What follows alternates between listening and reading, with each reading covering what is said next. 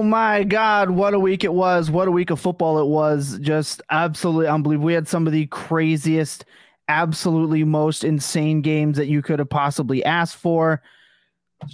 Baltimore, how can you give up? How could you do that? How could 21 points? Oh my God, absolutely brutal. But the game was fire. It was lit. It was so good. We had a lot of stinkers this week.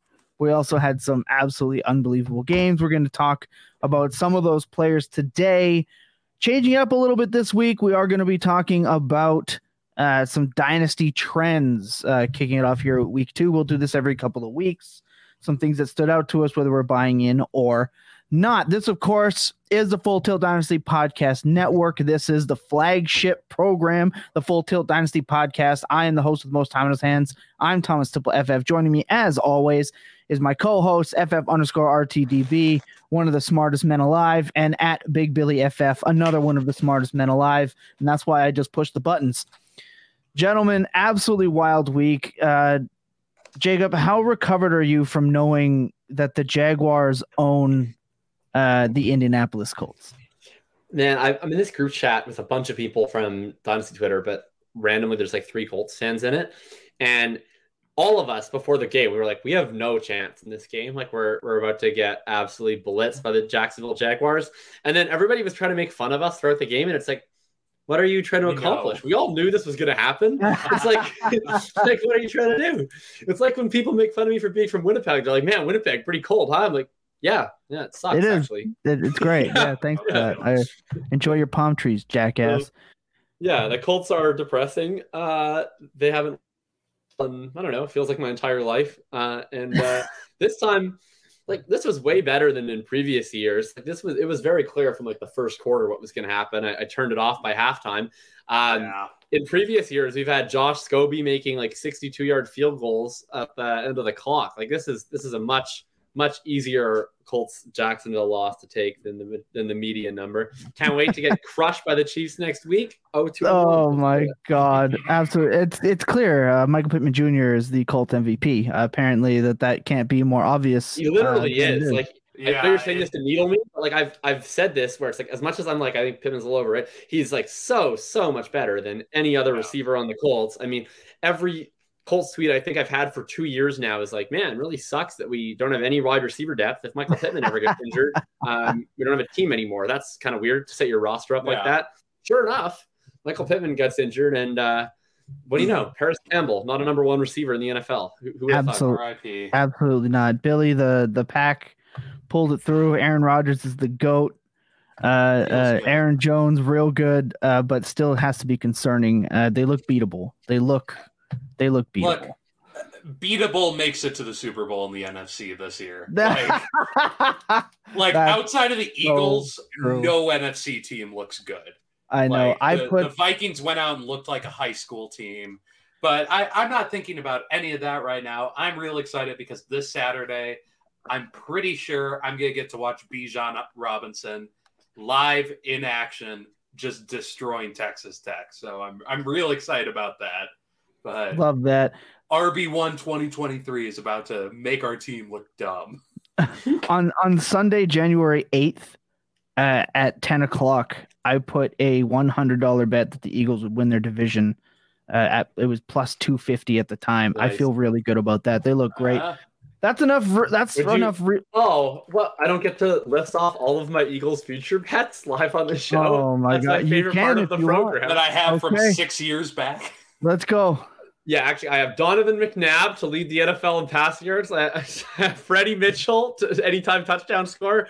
But no, for real, this year I do have Eagles to win the Super Bowl plus 2,800, Jalen Hurts to win MVP plus 4,000, Eagles to win the division plus 250, and then I have Eagles to finish first in the division with the Giants finishing second in the division at plus 1,800. So damn, you went deep fly, on Eagles, that fly. One. Oh, and I of course have Eagles over 8.5. Go Giants, go too on that one for sure. Love that.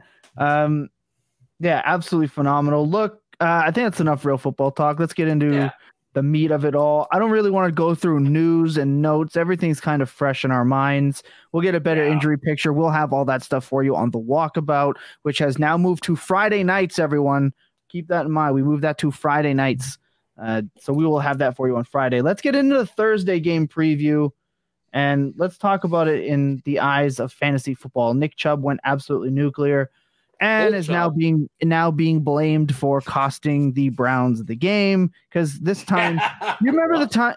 Yeah. So he scored at the 2-minute warning. And the Jets had no timeouts. Really good for my DFS lineup. So and the Jets went down the field because Flacco is starting his Kurt Warner story arc and won the game. What if Amari Cooper didn't drop the onside kick? Yeah, no. I think that lost him the game. He went full Hank Basket. Who was it a couple of years ago where they kicked an onside and then the entire defense forgot how an onside kick worked and just watched the ball roll by him? Yeah, I don't remember Falcons. that. Oh, yes. Yes, I remember what you're talking about. That's what Amari Cooper felt like, was he just watched the ball out and he's like, all right. I've already caught 10 passes today, guys. I'm not doing the onside kick. Unfathomable that Chubb do. It's one thing if it was a one-possession game, but I just think once you're at the part of the game where the other team mathematically needs to recover an onside kick to win the game, in my view, I know won the game, and the only person that should be blamed at that point forward is the hands team. Also, the defense. What if you just don't give up 2 touchdowns to Joe Flacco in under 2 minutes? That seems embarrassing. How about you don't let Corey Davis go? Oh my God, who caught that ball? Jacoby Jones on your defense and have no one near him. There's that too. But let's talk about Browns Steelers. Obviously, the Steelers defense reeling. TJ Watt, the torn pec, all that stuff. Yeah. Not great. They look terrible. The Steelers, their offense looks bad. And Brissett actually was out there balling out against the Jets, making Amari Cooper a really good play this week. I'm glad I played him in the home league. How about that? Shout out to he's never going to hear this, and he probably doesn't even know that I have a Twitter account, but his handle on Sleeper is GPLB52. He's in one of my leagues called Champions League. And he won by 3 points. And his super flex position, he benched Tom Brady, who scored 11, and he played Jacoby Brissett instead, who scored 17. God. He won by 3, and that was by the 6-point difference between Jacoby and Tom Brady. Never going to hear this. That is the most big dick alpha play start-sit decision I've ever seen. He won it. The game exactly by that margin. Just want to shout out GP. It's so funny. We say don't be too smart for your own good. That's a too smart for your own good move. Where you're Brady doesn't win against the Saints. Evans is the only guy. He's playing Marshawn Lattimore. I'm gonna play Jacoby Brissett over Tom Brady. And he did it. Good for him. Let's do a pivot on the show. We're going to do a pivot right now on the show. We know what the Thursday game is going to be. You know who you're starting on the Thursday game. You're starting Kareem Hunt. You're starting Amari Cooper. You're starting whoever you need to, if you have to, on the Steelers. I don't want anyone in this game. That's what I'm coming to terms with. Right. So even if I had Deontay or Chubb or Hunt, as much as they're going to be in my lineup because I have them, I don't want to play them. Billy, this game feels like it's going to be a classic Thursday night football game. Yeah, and it's an AFC North games, which is an absolute snooze fest, absolutely boring. So, Billy, here's some things I would rather do than watch the Browns and the Steelers on Thursday night. Okay. I would rather feed ducks at the pond for sure. Okay. Just hand them croutons for 3 hours. I'm down with that. I would rather that over most football games. Okay. So that's pleasant. All right. How about this? Yeah. I'd rather run on an elliptical for 3 hours. Okay. Worse. All right. Okay. Next up, I would rather run on an elliptical, but underneath the elliptical is molten lava. So the plastic that I'm standing on slowly melts, and eventually it just disintegrates, such that I have to just hold myself up by the bars to not fall into my death in the fire. I would rather do that than watch Browns and Steelers. No, I agree. It's going to be rough. It's going to be brutal. Just box score watch. You can miss watching that game on Thursday. So instead, Billy, we heard about a guy in one of Jacob's leagues that had an absolutely epic win.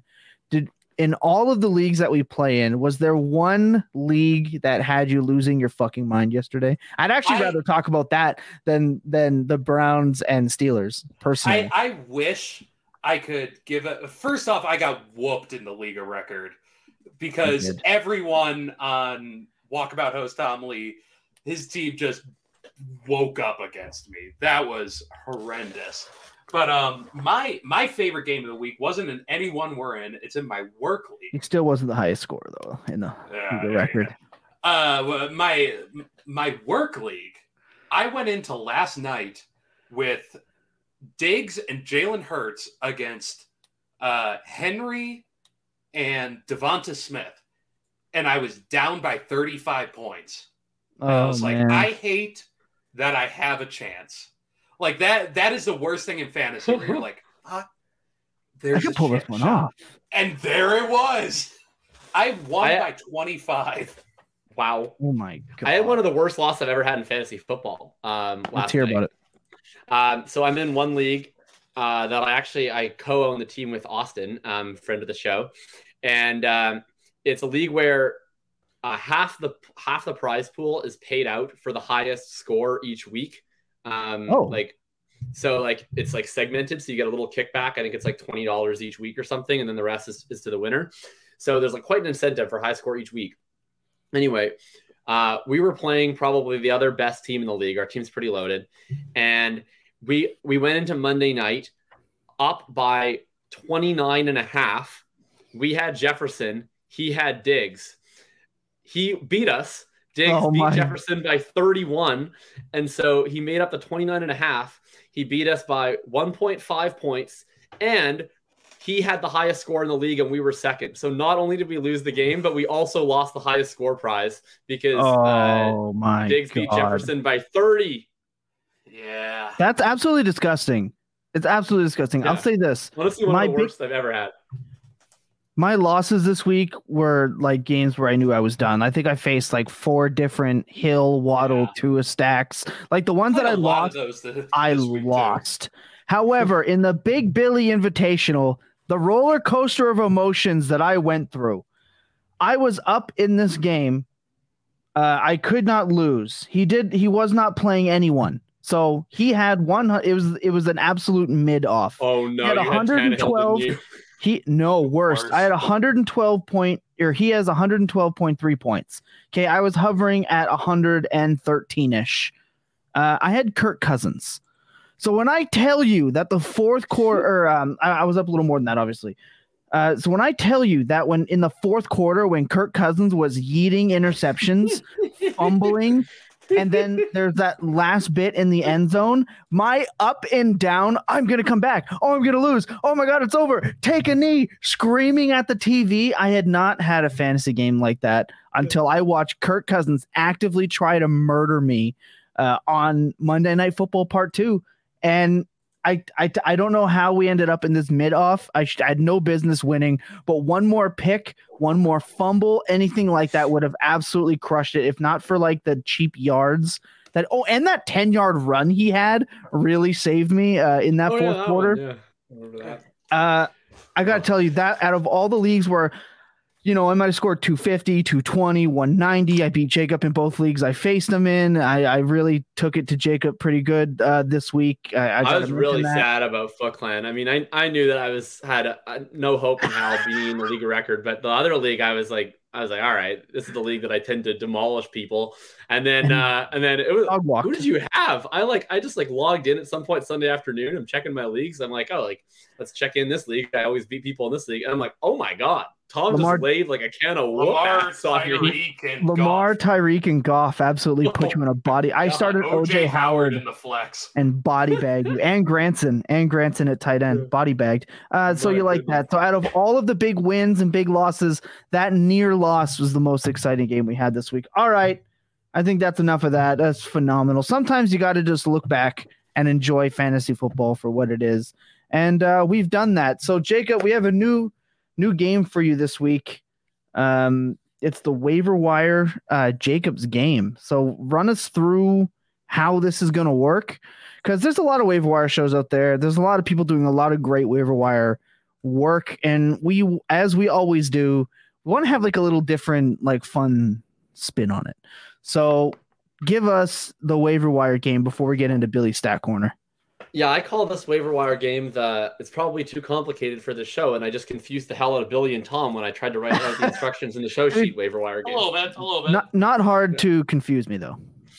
Yeah, but Billy is, he's a man of many degrees. If I'm confusing the most educated member of the fantasy football community, then I have to wear that the problem is with me, not with Mr. Stone. Anyway, the way that this game works is, I was going to say it's simple, but maybe not, here's the simple part. Each of us picks one player to nominate as a potential waiver wire ad. So we're always going to try and pick people that we think are interesting. We're not just going to pick total random dudes that you don't care about. The only rule in terms of who we nominate, they can be any position, is they have to be less than 50% rostered in Yahoo leagues. So we're talking about regular redraft leagues for the public. If you play in a 4 wide receiver, 4 flex, 2 running back, super flex, 8 bench league, yeah, he's probably not available in your league. But we're talking about the average person, your work league, your water cooler league, your high school buddies league, etc. Okay.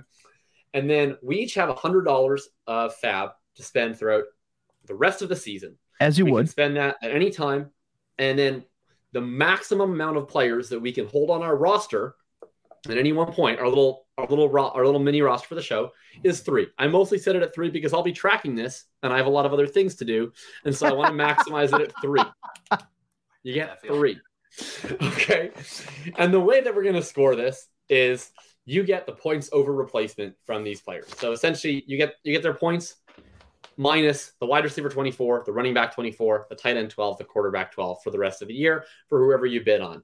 Once you get up to 3 players, then every time that you bid on someone new, you also have to drop somebody, and you'll let them know who you're dropping. So this week, each of us made a nomination. And who are the nominations? Okay, I'll start this off. All right, my nominee for waiver wire week 1 is Raheem starting running back, not Chase Edmonds, Mostert. He must start. Yeah, he's must start. I believe it's 44% of Yahoo leagues. He is available. He fits just under the 50%. Okay, Billy, who's your nominee for the Supreme Court of waiver wires? Is the best wide receiver in the NFC East, Jahan Dotson. Ooh, a lot of good wide receivers in the NFC East. I mean, David Sills is in that division. Dude, we gotta be careful. Gary, and my nomination is Garrett Wilson. It's shockingly available in 75% of Yahoo leagues. That will not be the case after this week. So this is your one and only chance to spend some of your free agent acquisition budget. I'm not going to come close, Mr. Garrett Wilson. So can I guess yours? Yours is going to be 60 on Garrett Wilson. You cannot guess. You cannot guess. So here's the deal. All right. Okay. We've all written down our bids on a piece of paper. On the count of 3, we're going to show our piece of paper. You're not going to be able to see mine. Well, that's fine. You can just read off it if you want, but you're going to show your piece of paper. Honor system. And then whoever the highest person is gets it. All 3 go to one person. They get all 1 each, whatever. You can bid on everybody's bids. It doesn't matter. And then you get that person, and then that's how we're going to do it. All right? We get the points for that week. Okay. No, you get the points. I wrote all mine in really small font. So. You get the points for the rest of the season that they. That's what I mean. Yeah. That's what I mean. It's active as of Thursday. Okay, I got you. All right. Exactly. I wrote all mine in very small font, so I'm gonna keep my hands up, and I'll just show you all the paper at the end. Okay. 3, 2, 1. Here's mine. Oh. I have 23 on Wilson, 3 on Dotson, and 3 on Mostert. What are we doing a tie? Okay. Tie goes to the person who nominated them. I just made that up on the spot. That's cool. I got 15 on Wilson, 10 on Dotson, 0 on Mostert. So I win. Okay, so Tom gets Mostert for free. Billy gets Dotson, and I get Wilson. So we all get who we nominated, and that's extremely boring. Okay, very boring. I will show this now. You can see I crossed out 15 on Dotson, but my hands were up. So. What did you bid on Wilson? 15. I got 20. So let's see. Jacob Wilson 23. Tom gets must start for 3. Yep. And Billy, all right, I like that. I like that. We'll see how this goes. Week 1. That's what's up. We're gonna tweet that out. We're gonna get Lucas, who's been crushing the social media. He's gonna tweet that out for everyone who's a little lost. Lucas. We're gonna get that figure. Lucas has been the absolute GOAT. That's at the cute hurts. He's criminally underfollowed. Go follow him. Billy, we need a quick stat corner before we move on here. Oh, we're just going right in? We're going right in. All right. I got a nice and easy one for y'all this week. Jacob, I give you a good chance of getting this one because I feel like this is something you look at quite a bit. Oh, I baby. want for players with more than I put in 7 targets, 10 or more targets this season. 10 or more targets. Who leads the league in yards per target? I'm looking for the top 3. The top 3 players who lead in yards per target over 10 targets. Yes. Oh, man. I don't actually look that much at yards per target, unfortunately, which is concerning. But okay, well, one of them has to be Chris Olave. No. Has to be Chris Olave. No. He'd be all air yards. He isn't actually getting that many yards per target. He had 14 targets and only got 80 yards this week. Oh, got you. Damn. Okay. Yeah, it's damn. like actual yards. I mean, Jalen Waddle has to be one of them, I think. Or at least Waddle and Hill there. would both have to be on there. Hill had a good week 1 as well. Yeah, but Hill's week 1 was more volume based. Like because Waddle in week 1 had more yards on like half the targets. Okay, good call. And then in week 2, I think they had similar amount of yards. Although Waddle had more targets, I think they probably have similar yards, similar targets. I'm just trying to think of who else has had like a lot of. I like Waddle. plays. Can we lock in Waddle? I want to lock in Waddle. I feel like he has to be. Okay, I think it could easily be wrong, but I'm fine to lock it in anyway. We got 3 strikes. I'm just thinking like the He's a good yard guess. leader, receptions leader. He's a good guess. He's got to be in there. So we're gonna go Jalen Waddle. Let's do that. Jalen Waddle, unfortunately, due to his very high target share, did not make the top 3. Oh my god, what? Yeah, I had a feeling that might be the case. I'm a little scared of that.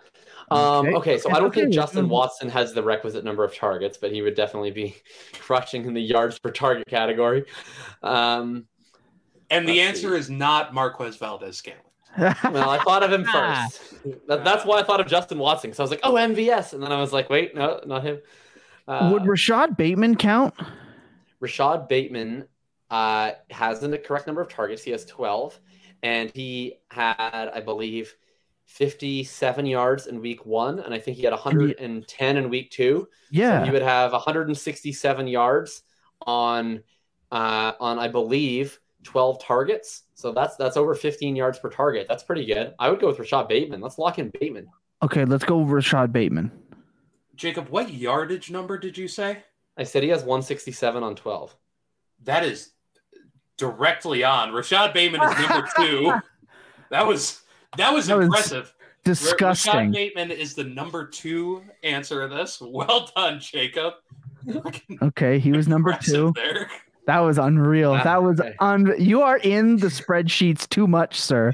A little proud of that one. Actually, maybe I shouldn't be proud of that one. Okay, not bad. All right. I'm trying to think who else could So you need 2 qualify. Rashad Bateman was number 2. Do you think Nelson Aguilar has enough targets? I don't think he has enough targets. Okay. I want him to. Like, Robbie Anderson has enough targets. He has over 130 yards, and he's exactly the type of person Billy would try to stick into a question like this. Yeah, I don't hate that. I don't love it either, but I don't hate it. I like that this game slowly turns into y'all figuring out how mean I am. We'll tell you who it's not. It's certainly not a member of the Chicago Bears, because I don't think any one of the Bears has 5 targets yet this season. Oh my! It's so embarrassing. Shout out to everyone in Chicago. Okay, Lucas says this feels like a Burks question. I don't think his yardage. Yeah, I don't think it's Burks. I don't think it's Lockett. I don't think either of those. Are they more like hold on? More like a yards per route god right now. Can I use our hint? I have a hint that I need. Okay. Are they all wide receivers? Oh, you want to dictate? That's not a hint. That's a clarificatory question. That's not a hint. Okay. I'll use a clarificatory question. Are they all wide receivers? This search clarified both wide receiver, any pass catcher, pretty much. Okay. So a tight end can be involved. And there's one very athletic tight end who had a very good game yesterday. His name is Dallas Goedert. Yeah, I was thinking about him, but I don't think he's quite that level of yards per target. He's like, I'm trying to He's think like of 11 has to be- targets. I only have two. We need 2, and we've got 2 wrong.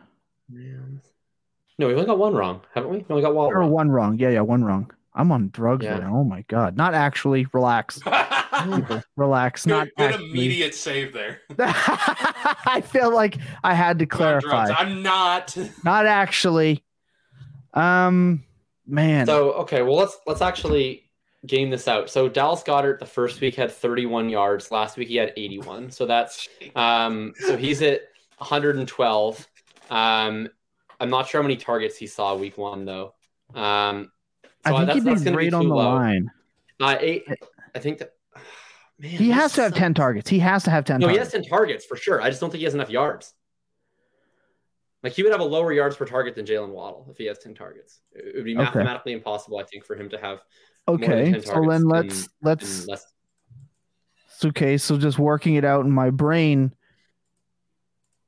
Yeah, Jefferson, no, because he had like 12 targets for 40 yards last night. Yeah, we gotta be Brown possible. Brown has he had 155 the first week, and he had I believe 69 last night. He only had 15 catches though. I know that. Yeah, 15 catches. 69. I know that because I missed my parlay. So he's at like 225. Okay. He's at like 225. He had, I think, 12 targets the first week, and he had 8. So he's like 255 on top of 20. That's possible. I mean, I don't want to waste like a million years guessing, so I don't hate guessing AJ Brown. Okay, can I the next guess I want to add is Corey Davis, because I'm pretty sure Corey Davis after this week has a similar stat line to Bateman, because I played Corey Davis a lot this week. I can math that one. Corey Davis had 89 yards this week. Your fucking brain, man. Oh my god. How many did he have the first fucking week? He had, I think, 77.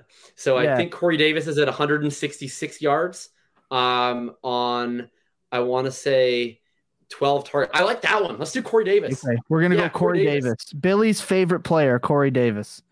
Corey Davis is number 6 on the list with 160 receiving yards and 14 targets. Jacob, I think you're getting too big for your bridges here. Okay, we're going to go. Okay, let's try AJ Brown. Well, let's use the hint first. Let's use the hint, and then we'll pick, because we've been at this for a few minutes now. I know y'all don't like geographical ones, but this one's perfect. Fine. We'll take all 3 of these players play in the northeastern United States. Okay, so AJ Brown fits. He's in the northeastern United States. Okay, let's guess AJ Brown. That's like if we're racking our brain. What, if I go down, I'm down to go down with Brown. Given your other comments about AJ Brown, that one's a little sus. Billy, is it AJ Brown? Brown, perhaps. Oh my God, Billy, AJ Brown. AJ Brown is not the answer. Oh God, this is gonna be something really stupid. All right. AJ Brown had 224 yards on 21 targets. Jacob again off by 1 on both of those numbers. Oh my God! Both of the remaining 2 players were said in this segment, though. So, oh no, did I guess Nelson Aguilar correctly? Because Nelson Aguilar is number 3. You should have listened. You should have listened. And the league leader in yards per target is Dallas Goedert. Wow, fuck. I should have listened to you, and you should have listened to me. You should have listened. We should have listened to each other. Oh, my God. Oh, my God. We said them both. That sucks. Oh, that's so much fun. I love that. We're going to take a quick break. It's 1-1 right now between us and Billy. So lots of fun to have this year. We did the waiver wire game. We talked about brutal fantasy losses. We're going to get into our player picks when we come back. Here's a clip from last week's show where we were missing one certain Billy. Check it out. AJ Brown had a air yard share of 70%. His target share was 44%. His Whopper, which, as I mentioned in my week 1 thoughts in the Full Tilt of Bulletproof Discords, is a stat, not his penis, but his Whopper was 1.15. That is just positively massive. massive. That's a foot, by the way, and 1.5 inches if you're doing the penis version of the stat. The human tripod, AJ Brown.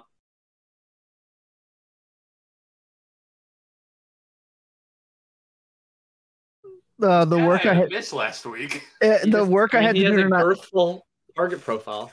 The amount I had to hold back the spit from flying into my new microphone, it took a lot because, oh man, absolute brilliant take. Look, every week we pick players we pick a quarterback that's outside of the top 15, running back outside of the top 16, wide receiver outside of the top 24, and a tight end outside of the top 10. And I got to tell you, I'm up the floor with these boys this week, and that's what they get. This is the first time I have ever been in first place ever when playing this game. So don't call it a comeback. But Tom is riding a 3-point win right now. I'll tell you what, the OG Matt Ryan Julio stack has seen better days than it did in week 2. That was rough. So last week, we'll just rifle through it quick. Jacob took a hard L after absolutely wiping the floor with us. Matt Ryan, 1.8. Darrell Henderson, respectable, 10.7. Julio Jones did not play. He took an L, a 0. We've actually changed the rules. We'll explain that if that happens again. Evan Ingram, 11.6. So that's not bad. Tom here, myself, I had Carson Wentz, 27.78, the league leader in touchdown passes. How do you like them apples? Kareem Hunt, he popped in a respectable 9.4. Christian Kirk, I said it last week on the Tuesday show. I said it on the walkabout. All week I did nothing but talk about Christian Kirk, and he came through 25.8 points. And Hate Crime Higbee came in at 14.1. Billy rocked Tua, 38.86 points. And shout out to Billy because he did this like 2 minutes before he needed to get I apologize for missing. I should address that. I had a work emergency last week. I had to put you covered. All of this stuff in like 5 minutes. Yeah, I made it up and still kicked your ass, Jacob. He also rocked Michael Carter, who had a respectable 10, Brandon Ayuk 11.3, and Irv Smith came in at 14.6. So shout out to Billy. And Irv should have had like 30 if he knew how to fucking catch. Yeah, no, that was an absolutely egregious drop. The truthers were down real bad. And the total points is your host with most time in his hands is in the lead, 130.78. Billy coming in second at 121.04. And it's amazing what two absolutely duds do to you 1 week after being a superstar, as Jacob is falling behind at 94.7, but it's a new week, which means new players and new opportunities in the game. Jacob, as quick as you can get it out, who are you running with this week in your set of 4? Look, I think I picked this guy all the way back in week 1, and he came through for me, and I'm going to do it once more here. He gets a freaking fantastic matchup against the Seattle Seahawks, who I don't know if they were riding high on emotion or methamphetamines or whatever it was that they were doing in week 1, but that's clearly gone because they look like the exact Seattle Seahawks I expected them to be starting in week 2, where they let Lance, Jimmy, and the rest of the 49ers walk all over them. Marcus Mariota coming in. He might be after a lot of calls for Desmond Ridder in week 2. He gets a winnable matchup against the Seahawks. He gets London, who's a total boss. I have to think that they're going to be getting Kyle Pitts a little bit more involved if Arthur Smith values job security this week. So it's not fantasy football, Jacob. He's just trying to win games. That comment is like just such a funny comment for an 0-2 coach to make. Anyway, I feel like he was trying to do the Kadarius Toney thing after week 1, where it was like, am I disappointed in a victory? But it was like, you lost though. So what's your point? No, that's so good. I love that. Something. Yeah, anyway, I'm taking Marcus Mariota. He plays the Seahawks. We love that. Who else? Run through them. Oh, I'm doing them all. Okay, running back. I'm taking a forgotten man here. I'm going to take Travis Etienne. I talked a lot about in the Bulletproof Discord and in the Full Tilt Discord. A bit of a deep dive into this backfield. I think that in any week that you expect the Jaguars to play from ahead, Robinson is clearly the preferred play. I think in a neutral script, they profile similarly. And I think in a game you expect them to trail, it's Etienne that's the preferred play. They get the Chargers this week in a game that I expect them to be chasing points. I could easily see a scenario in which they're trailing from behind. And honestly, I'm just looking kind of forward to seeing that script just to see exactly what the usage would be at that point. I'm going to take a bit of a gamble here that Etienne will get more work in the passing game in that kind of script. And honestly, as much as the Robinson's story has dominated the first 2 weeks, as it should. He's been phenomenal and way more involved, way better than anybody could have possibly expected after that injury. I think Etienne's looked good when he's had the chance to touch the ball, so I'm expecting some explosive plays this week. For real. Love it. Receiver. Wide receiver, I am going to go with Elijah Moore. Elijah Moore has been relegated to a second-class citizen with the emergence of Garrett Wilson. I've been talking all about Garrett Wilson. By you. Yeah, that's true. I've relegated him. But now I will resuscitate him from the dead. I love both of these Jets wide receivers very, very much. And I think that I'm going to continue buying both at almost any cost. Love Elijah Moore's spot this week against Cincinnati. I think it's an opportunity for him to get right.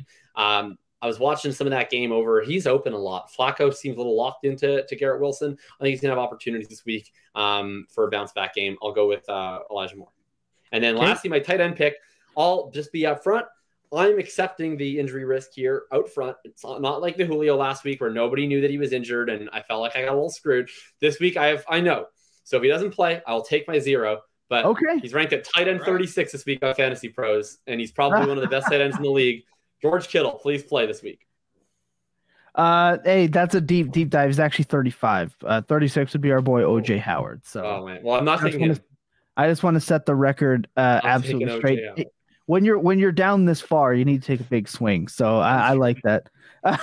For me, my lineup this week is the man, the myth, the legend, the man that helped me wall up Jacob. I'll say that again. The man that helped me wall up Jacob in Foot Clan League. Jared Goff is my quarterback. He's quarterback 17. He's locked in on the Sun God, who I traded a 24 first for straight up this weekend, and I'm feeling good about it. I'm also taking Jacob's boy, Darrell Henderson Jr. He's the RB27. Still not quite sure what's going on with Cam Akers. He got a few more touches. I like this matchup against Arizona. Henderson could have himself a good game. And I'm taking injury risk here as well, but I'm also taking the Indianapolis Colts most valuable player, Michael Pittman Jr., wide receiver 28. Don't care about matchup. After last week, Matt Ryan is going to throw him 25 targets if he's healthy, even on one leg. It's going to be great. And you're going to get so many garbage time points this week. I know. Chiefs Colts game. Just on the walkabout a couple months ago when this signing happened, I touted this as a signing that I really liked for the New York Jets, and it's coming to fruition. It's not CJ Uzomah. It is Conk Daddy, Tyler Conklin, Fantasy Pros, tight end 15 for this week. I'm popping him in this lineup.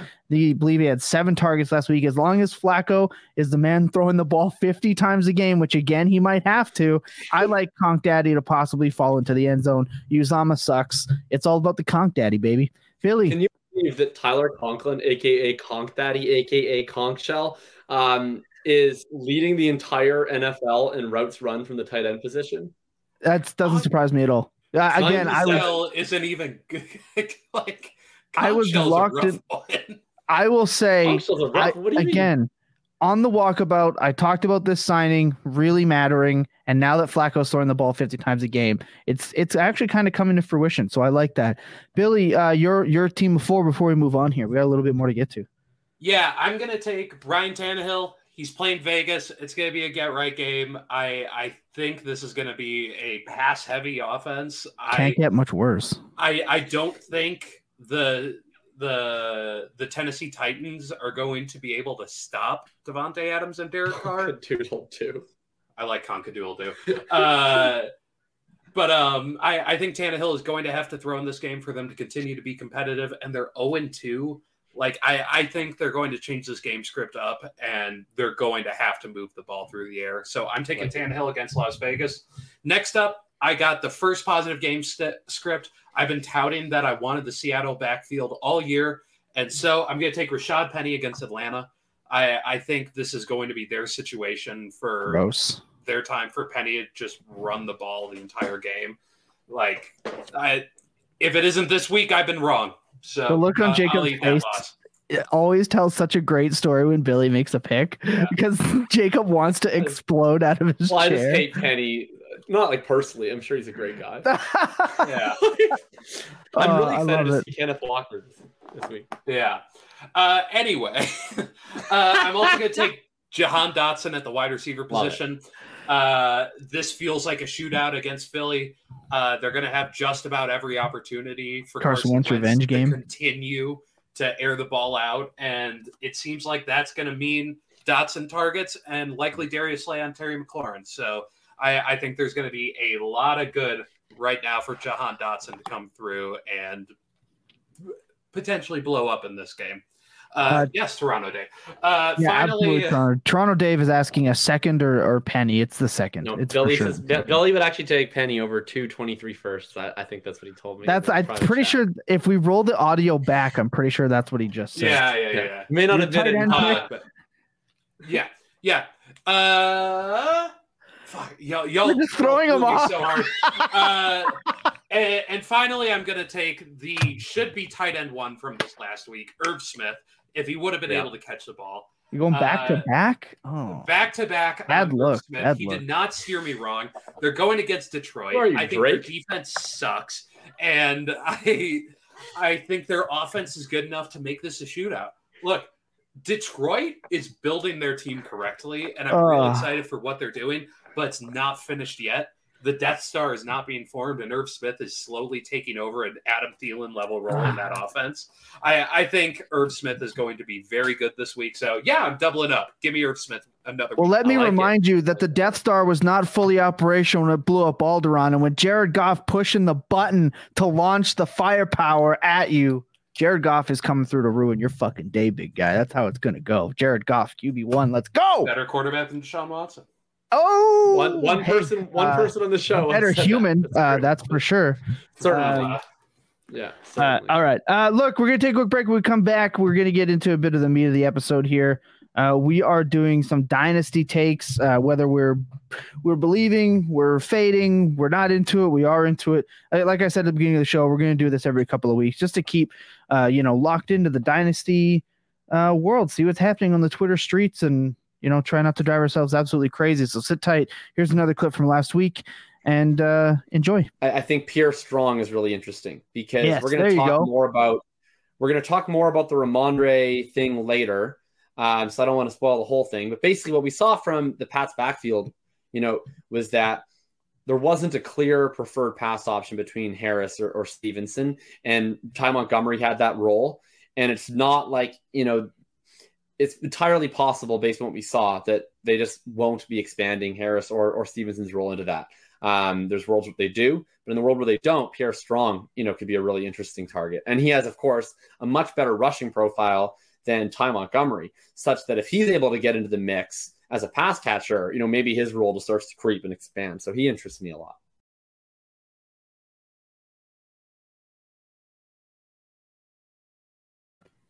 So just thinking about that take there when we talked about Ramondre, obviously not the game people wanted Ramondre Stevenson to have, but I think it's important to remember that the game was still very good for Ramondre. It's just Damian Harris fell into the end zone. So Ramondre still had all the peripherals you want to see, the targets, everything like that. So let's talk some dynasty, and I just want to take a minute to remind everyone who is the king. And through week 2, Lamar Jackson is number 1 in touchdown percentage at 10.2, number 1 in yards per completion at 14, number 1 in net yards game per attempt, 8.67. They are number 2 in yards per attempt at 9. He's number 3 in passer rating, and number 4 in QBR. They're also averaging the most yards per play in the NFL. The team is back. They're not going to throw the ball that much. Even when Dobbins comes back, he's obviously not going to get a full workload till the end of the year. Guys, Lamar Jackson is him. He's back. I absolutely love him. Absolutely love it. Although I will say he put on 20 pounds and it looked like it on that 79-yard run. Like, it's the only time I've ever seen Lamar Jackson turn around and be like, holy shit, he's still there. Like, he turned around and was like, please don't tackle me. Please don't tackle me. Please don't tackle me. And then he evaded it. But I love it. I love it. I had to stunt on them hoes real quick because I was tired of the disrespect. Guys, I'm going to kick this off because I feel like mine will probably take the longest, but I got to say this, the state, and I know we joke, Jacob, you yourself, you do nothing but talk about the running backs and zero RB and how absolute dog shit they are. That's slightly. We had full talk for the record, talk about Lamar Jackson. I posted like a thread of Nick Chubb runs, and like ogled over how much I enjoy watching him carry the football, like literally the other day. So I don't actually hate running backs. I just hate drafting them. Yeah, that's an absolutely fair point.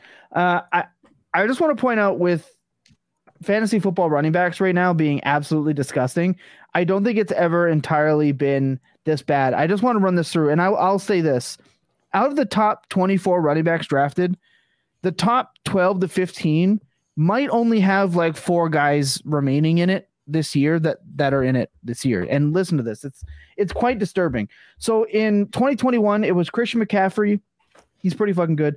Jonathan Taylor, Saquon Barkley, Alvin Kamara, Dalvin Cook, DeAndre Swift, Nick Chubb, Najee Harris, Derrick Henry, Antonio Gibson, Ezekiel Elliott, Austin Eckler, Joe Mixon, Aaron Jones, J.K. Dobbins. Like, that's who was drafted first at running back, according to Dynasty League Football in 2021. Let's talk about 2022, because even then it looks a lot different. Obviously, Jonathan Taylor. Then you had Najee. Then DeAndre Swift, Christian McCaffrey, Javonte Williams. Already, that's a much different top 5. Breece Hall got in there after Barkley. Then Eckler, he moved up. Cook moved down. Mixon moved down. Derrick Henry moved down. Even Nick Chubb moved down. Kamara moved down. And we don't know what's going on with Akers, Gibson, J.K. Dobbins, ETN. Aaron Jones is old. David Montgomery's trash. I won't say trash. He's actually looked pretty good. But contract year, don't know what he's going to do. We know about Jacobs and Zeke and Elijah Mitchell and Fournette. This is an awful period of running backs. When you look at them and how old they are, we have Christian McCaffrey will be 26 this time next year. Barkley, 26. Breece Hall, obviously, he's young, so we're not even going to lump him in. But Eckler, 27. Dalvin Cook, 27. Joe Mixon, 26. Derrick Henry, retired. Like, he already looks dusty. I am terrified for running backs, period. However, the 2023 class right now, potentially coming in, there are 4 to 5 guys with potentially another one. It's college football season. It's very early, correct? That can come in and automatically take some of these guys' spots, like Kamara, like Henry, even Mixon. Beyond, obviously, I think Beyond Robinson is going to be the RB2 in Dynasty before he gets drafted. Oh, yeah. I truly believe that. Billy, you're going to have a shot to watch him live coming up. Here's hoping. You'll be able to attest to this. Jahmyr Gibbs looks like a phenomenal player. Zach Evans looks good. Sean Tucker, Anthony Correnti, who's been dropping 2023 prospect profiles on the Full Tilt YouTube. He's been hyping Sean Tucker, size, speed, love him. We don't know what the Texas A&M starter is going to do. Kenny McIntosh looks okay. Blake Corum, Tank Bigsby getting some rare pass game usage because Auburn finally decided to throw the ball semi forward. Like, these are good signs. Then you look at 2024 with Travion Henderson, Will Shipley, Braylon Allen, Donovan Edwards, and Raheem Sanders. Oh my God. There are 5 to 10 running backs coming over to the next 2 years that will completely eliminate these running backs people are still drafting. And that's not even getting into the absolute god that is at Penn State, Saquon Barkley 2.0 right now. The running back landscape is terrifying. And I don't know how you guys feel. Well, I kind of know how Jacob feels, but I don't want any of them. I don't want a single one. I hope I'm not the only one as terrified, because I am scared shitless of this right now. Jacob, Yeah, I'll let you go. We were kind of just like do-si-doing there. Yeah, we were both breathing in really hard on that. Yeah, I mean, I basically came into this season, basically with what you said, like all the running backs, basically, aside from like Taylor and Swift, and Najee Harris, I guess, that we were projecting at like a really high point total, essentially, that we were drafting early in redraft formats, are all like old. It's mostly the 27 class, a couple from the 2016 running back class. And these are players that it's sort of, we project them to do well until we don't anymore, which, the age cliff is Zach coming Evans for them. is an RB prospect, Dave. Yes. Yeah. A very good one. Yeah, like Zach Evans a lot. And, when you couple that, where it's like, we don't know when the end is coming for Cook, Kamara, Jones, Fournette, Mixon, et cetera, et cetera, et cetera, et cetera. And that there's all these great running back prospects coming in 2023 and 2024. It just creates such a disincentive to buy those guys. And so, the running backs that I was into coming into this year were like, I'm either going to spend up on the young one and Taylor. I think Swift was fine too, a little pricey for me compared to other options, but I think his price is well earned. or I'm going to go for like the mega elite near-term ceiling of CMC and Barkley, or I'm spending all the way down to like Fournette and Connor, who basically aren't really that different in terms of their roles than like Mixon and Eckler, but they just cost a lot less. I think like I still feel really good about Fournette. Like he looks like a total bell cow. The offense looks like kind of trash, but I think maybe when they get all the receivers back, they'll look better. McCaffrey's fine. He still has like a fantastic role. It's not that you automatically win your league for having him in your lineup role that he used to have. So that's a little disappointing, but it's still really good. I mean, Barkley looks like a steal, but part of why I was so in on Barkley was just like that he costed less than the other elite running backs. Now it's catching up. But now that it's catching up, I'm at the spot where it's like, well, I could move him. If someone wants to send me the Godfather offer, I'm not dying to move him. I think he's going to have a phenomenal year. But if someone wants to send me, a big boy offer for Saquon Barkley, which we haven't been able to see people sending big boy offers for Saquon in a couple of years, right? That's why I was buying. But now that the excitement is catching back up, I'm down for it. I told Billy before we went live, I traded Saquon Barkley straight up for Breece Hall. And I feel really good about that. With our own that deal was not available 2 weeks ago. No, absolutely it wasn't. Absolutely it wasn't. So I'm okay taking advantage of the rising price on Saquon. And the other guy that I was buying was Etienne. Like Etienne and Barkley were the two guys that were kind of in the middle that I was buying. And one has now gone up in price such that I'm okay selling them in Barkley. And then the other has gone down in price, but I think it's pretty earned. So like I'm okay buying Etienne now, I guess, but I think his price like varies probably very widely depending on the league. So I could buy him or sell him. So I don't know. I agree with you. It's a time where if I'm looking at running backs, I just want to buy cheap production to get me through this year. And I'm thinking 1 year plan with running backs. Like I'm just thinking, let's get me through this year at the running back position on my contenders. On my non-contenders, I don't need any running backs. And then I'm going to figure out 2023 in 2023. Either I'm going to draft the backs in 2023 and start them, or I'm going to draft them and then maybe trade them for proven production, but I'll take advantage of all the value that's going to be on those backs at the time that they're drafted. But yeah, I'm on the 1 year plan right now, and basically all my leagues at the running back position. Absolutely. And for all the leagues that are like you're 2, 3, 4, 5 years old, I know again we talk about this a lot on the Walkabout. Billy, you've joined us on the Walkabout. We talked about this a lot. All your teams that are 4 or 5 years old will have to deal with this. And I know it's tough to sell off these guys, but Billy, before I kick it to you, I just want to run these by you. These are the week 2 fantasy leaders at the running back position. Nick Chubb, Aaron Jones, Tony Pollard, Austin Eckler, Christian McCaffrey, Damian Harris, DeAndre Swift, come back from Achilles being torn, James Robinson, Clyde Edwards-Helaire, David Montgomery, Darrell Williams, Najee Harris, J.D. McKissick, Breece Hall, Jeffrey Wilson, Antonio Gibson. And outside of that was Barkley, Miles Sanders, Joe Mixon, Derrick Henry, Leonard Fournette. It is a terrifying time for running backs. The disparity is crazy. Where do you stand? Again, you've heard I am panicked as fuck. Jacob's a little bit more chill about it. Where are you at? Yeah, I definitely wouldn't say I'm panicked. What a lot of this comes down to for me is if I'm worried about the situation, I think I need to be worried about fundamentally where football is going, at least in terms of the running back position. I think if you believe that football as a sport is going to start leaning more towards these heavy shootouts, running doesn't win the game, like style of play, which I think is completely fair take. I think it's completely valuable to be worried about what we're looking at here. But I think a lot of what is causing this fear is that, first off, there's a lot of turnover at the top of drafts. I mean, you want to jump right now and look at ADP from a couple weeks before the season started.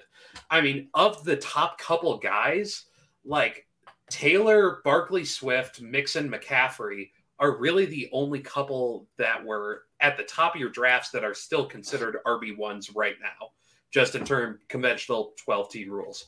But a lot of that, I think, comes down to from the previous years, there was always this like second ledge. We would always be excited for these top level guys, but it felt like there was always this back of the first, like to the mid third tier of running backs. That was always Dalvin Cook, Kamara, Henry was there for a couple of years. He obviously moved up. Eckler was there for a couple of years. He obviously moved up.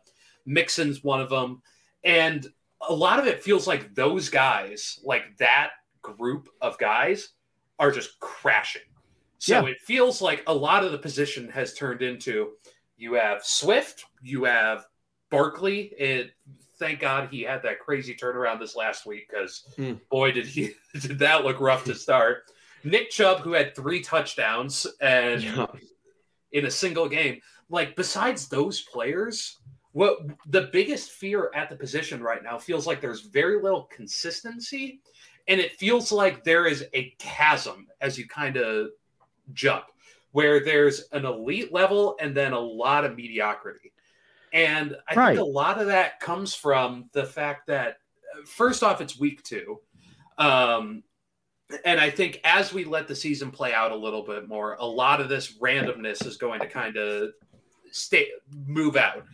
I think we're going to see a lot of players like Dylan start climbing back up the boards. Williams, or Javonte, I think, is a big one. Najee is, as much as I am the resident Najee hater, I think Najee is going to start climbing back up. And these guys that are these like stalwarts, like Connor, Montgomery, these boring players, are going to start climbing their way back up. I think a lot of this feels scary right now because it doesn't feel like we have that CMC or Taylor option where there's just a step above. And I think a lot of, and I'm going to lead this into my dynasty value check right now, a lot of what this comes down to is you as a player need to fundamentally look for who is the next guy to take over that role. Right. That's what we always preach. You want to look for upside, and that guy that's going to get you that pure upside and a huge floor, because that's what makes an RB1 in fantasy. And I'm going to lead this into my players that stuck out, because I think we are looking at potentially the next guy currently running for the Jets in Breece Hall. I think Breece Hall looks like you could say DeAndre Swift. I'm completely fine with that. I think Breece Hall looks like the most exciting running back in the league right now moving forward. Interesting. I think the team that's around him, the pure youth and talent that's sitting on that team, means that Breece Hall is going to do the one thing he did better than any college running back the last 3 years, which is score touchdowns. And on top of that, he is already being involved in the passing game. He is already being involved in the rushing game to a lesser extent because of Michael Carter. But there's so much value being built around him. If y'all remember a couple years ago, I believe it was 2017, Christian McCaffrey showed up randomly in the last 8 weeks. And all of a sudden, Christian McCaffrey was the best player in football. And then his next season, he was the best player in football. Wasn't even close. I believe it was actually 2018. I apologize on that. But he finished as the RB7. Whatever. Fuck the math. I don't need to pull this. But it was 2017. I was wrong. But Christian McCaffrey all of a sudden became this top-level talent. And we saw that progress into the next year. I think there is a very, very legitimate chance we watch the same thing happen with Breece this year. As he becomes more involved in that offense, and that offense builds around him, the talent that's on that team could make him – he could be a 20-touchdown guy the next couple of years. He could run for 1,300 yards each year, catch 600 yards in passes. The sheer value of – right now, what dynasty value would you put on Breece Hall? Straight up. That's pretty much if you had to give him your dynasty running back ranking, right? Oh, he was 2 since the moment he was drafted for me. I think that might be interesting. He's 4 for me. I think a lot of people, as soon as the season ended last year, Javonte Williams jumped to RB4. I think we are. I think we are early on that right now for Breece. I think Breece is on a trajectory to push to be dynasty overall pick number 1. I think there is so much potential value moving forward for him that unless you're looking at super flex formats, which is going to be Josh Allen or whoever for the foreseeable future. Right. You're talking about the first position player off the board potentially. Yeah. I think there's a very good chance we're looking at that for Breece. So I'll put how high I'm in Brees into context. So like I prefer Taylor for sure. I prefer Jefferson for sure. Chase for sure. I won't include quarterbacks for now, just like position players. Right. Taylor, Jefferson, Chase for sure. I still prefer Pitts and I prefer Andrews, valuing the tight end position. And then I would say I prefer AJ Brown. That's probably it. Those would be the only non-quarterbacks I would take over. I think Brees. That's a pretty metered assessment on him in the way I view him right now. Yeah, I think you can make a very, very convincing claim for Brees over Taylor right now. I don't want to buy into that because Taylor is this consistency lord. He is absolutely made to just run the ball down his throat. Interesting. But I think there is a very convincing deal that if you are one of these teams that just has no hope, but you got Taylor, you got him in the first round a couple of years ago, if you could move Taylor and get Brees plus, which I think is going to be very legitimate in a lot of dynasty rooms right now, plus, yeah. I would be all over that. And that's totally fine. I think it's fair. Like I had this discussion the other day of like, if you knew, which most time you don't, but it was like, if you knew that your 2023 first was going to be the 101, like there's no lottery. It's just max points for, it's your own pick. You already know, or you have somebody else's pick, but like they're so far behind. You have Brad's pick somewhere. Like, there's just no chance it's going to be anything but 101. Would you rather have that pick or would you rather have Taylor? And in my stance, I'd rather have the pick because I'm that confident in Bijan that he is going to be basically Taylor. But okay, so you have to survive next year, in which he's probably not going to be like the RB1 overall. He's going to have like the Taylor kind of rookie season where it's like kind of slow out of the gate. Probably what we're seeing with Brees right now, where he's kind of an RB2. And then by the end of the season, you're really pumped up to start him RB1 every single week.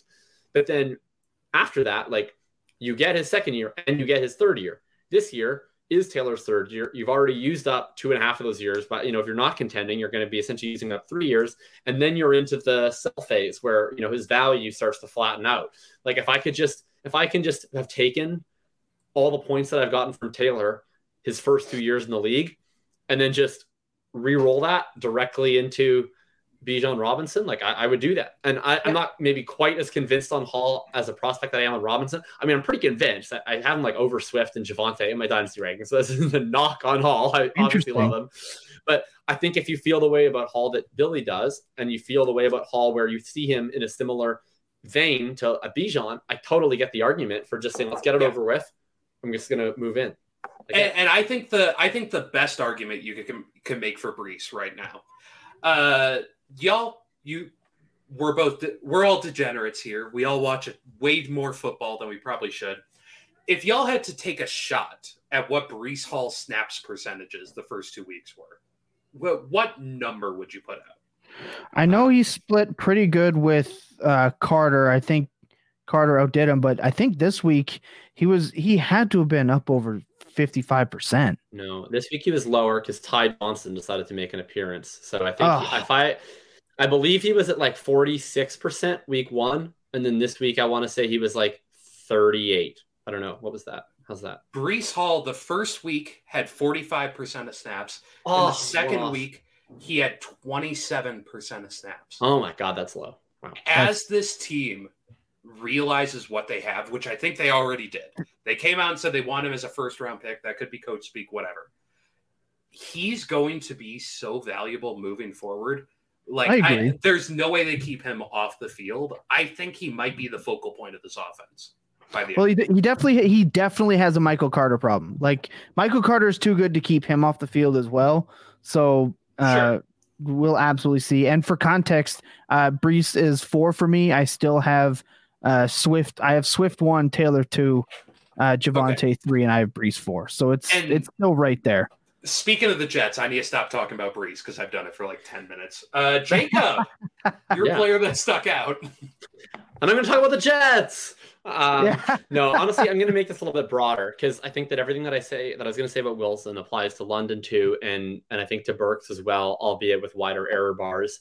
But it's these 3 wide receivers. This is if there's like one point that I want to make to anybody that I talk to about Dynasty this week that I'm trying to do on my teams, buy high on London, buy high on Wilson, buy high on Burks.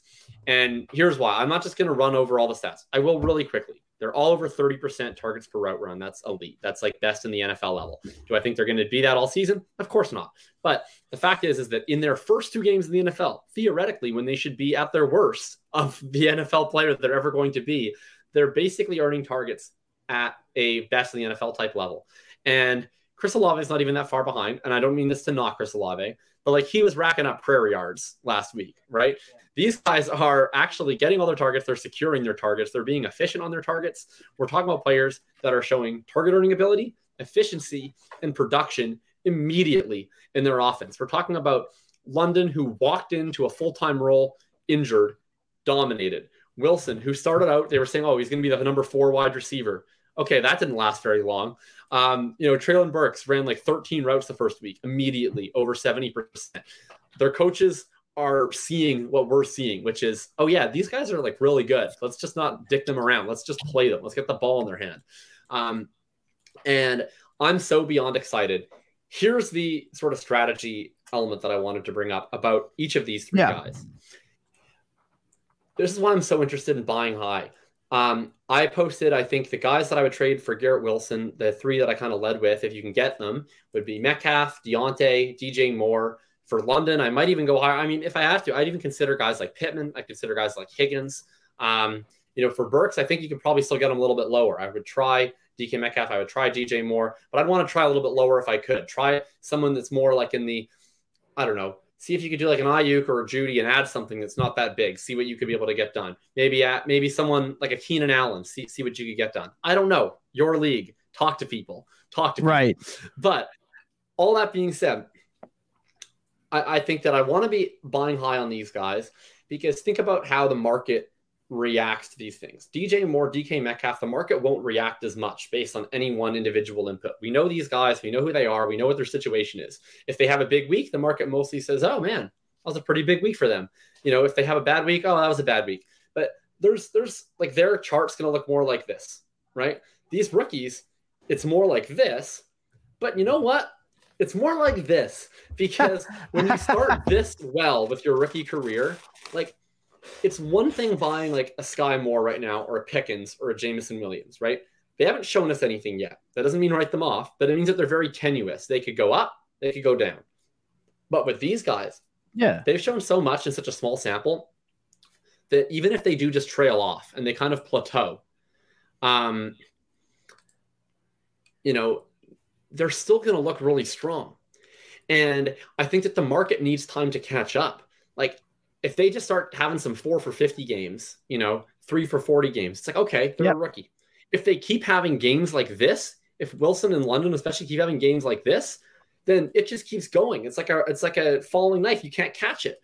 And so I want to be ahead of the curve because I think that at this point in time, it's actually a very stable buy where over the next period of time, you're going to get one of 2 things going to happen. Either going to stay about where they are, which is a really promising rookie that had a ton of pedigree, or they're going to be literally untouchable within a month because they're going to keep performing at this level. I don't know which one, probably the first one. Most rookies don't keep doing that, but that's the type of range of outcomes you're buying. That's the type of range of outcomes that I want to buy into.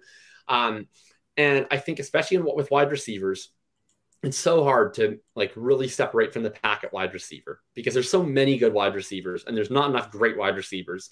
And you can only start so many that I want to be taking the big swings a wide receiver because the only way that a wide receiver ever really, really, really matters to your team is not being a good wide receiver too. It's either producing truly elite, like 20 points per game level upside, or it's being so valuable that you can add not that much and go get an elite quarterback. Go get Breece Hall. Go get Jonathan Taylor. Go get an elite tight end, etc. And so I want to hitch my wagon to these rookies that have a chance to be one of those 2 things. And I'm really in on all 3 of those guys, especially. So I would be buying the shit out of all 3 if you can. Like I think one of the things is it's tough to get like when you're saying guys like trade like guys like DJ Moore and see if you can go and get a Wilson or London. The problem is I think the immediate reaction is too strong. I don't think there's a lot of situations where you can move a DJ Moore right now because we know the Panthers suck. We know Matt Rule is awful at his job. We know Baker is just not it. So I think it is tough. The question for me is, are you willing to buy them higher than that? Are you willing to do the quote unquote buy high? Because we always talk about getting the right value. Are you willing right now? Because I guarantee if you go to Wilson, if you go to London, you're overpaying to get them. Are you actively willing to do that? Yeah, I'll pay. I will pay Higgins or Pittman for London straight up. I think that's a pretty firm buy. I mean, I think maybe the guys that I'd most be willing to do is like if someone drafted one of these guys, if they have a really good team, I'll dangle Copper Diggs in front of their face and say, okay, add a little bit and then come get this production. Because I can see that being more tantalizing, right? It's one thing I think to be like, oh, young receiver for young receiver. Oh, this one probably produces a little bit more, right? But if that doesn't work, if I show up with Stephon Diggs, say, hey, this guy scored 45 points last week. Would you trade London for him? I would actually do that. And then, maybe you can, I bet you can get some on top for sure with like Wilson or Burke, whatever. But I think maybe Cup and maybe Diggs, I would dangle and then see. I wouldn't just offer straight up because you're just giving away potential value. Yeah, but right. I would go to that offer. Now, if they're rebuilding, don't be a dumbass.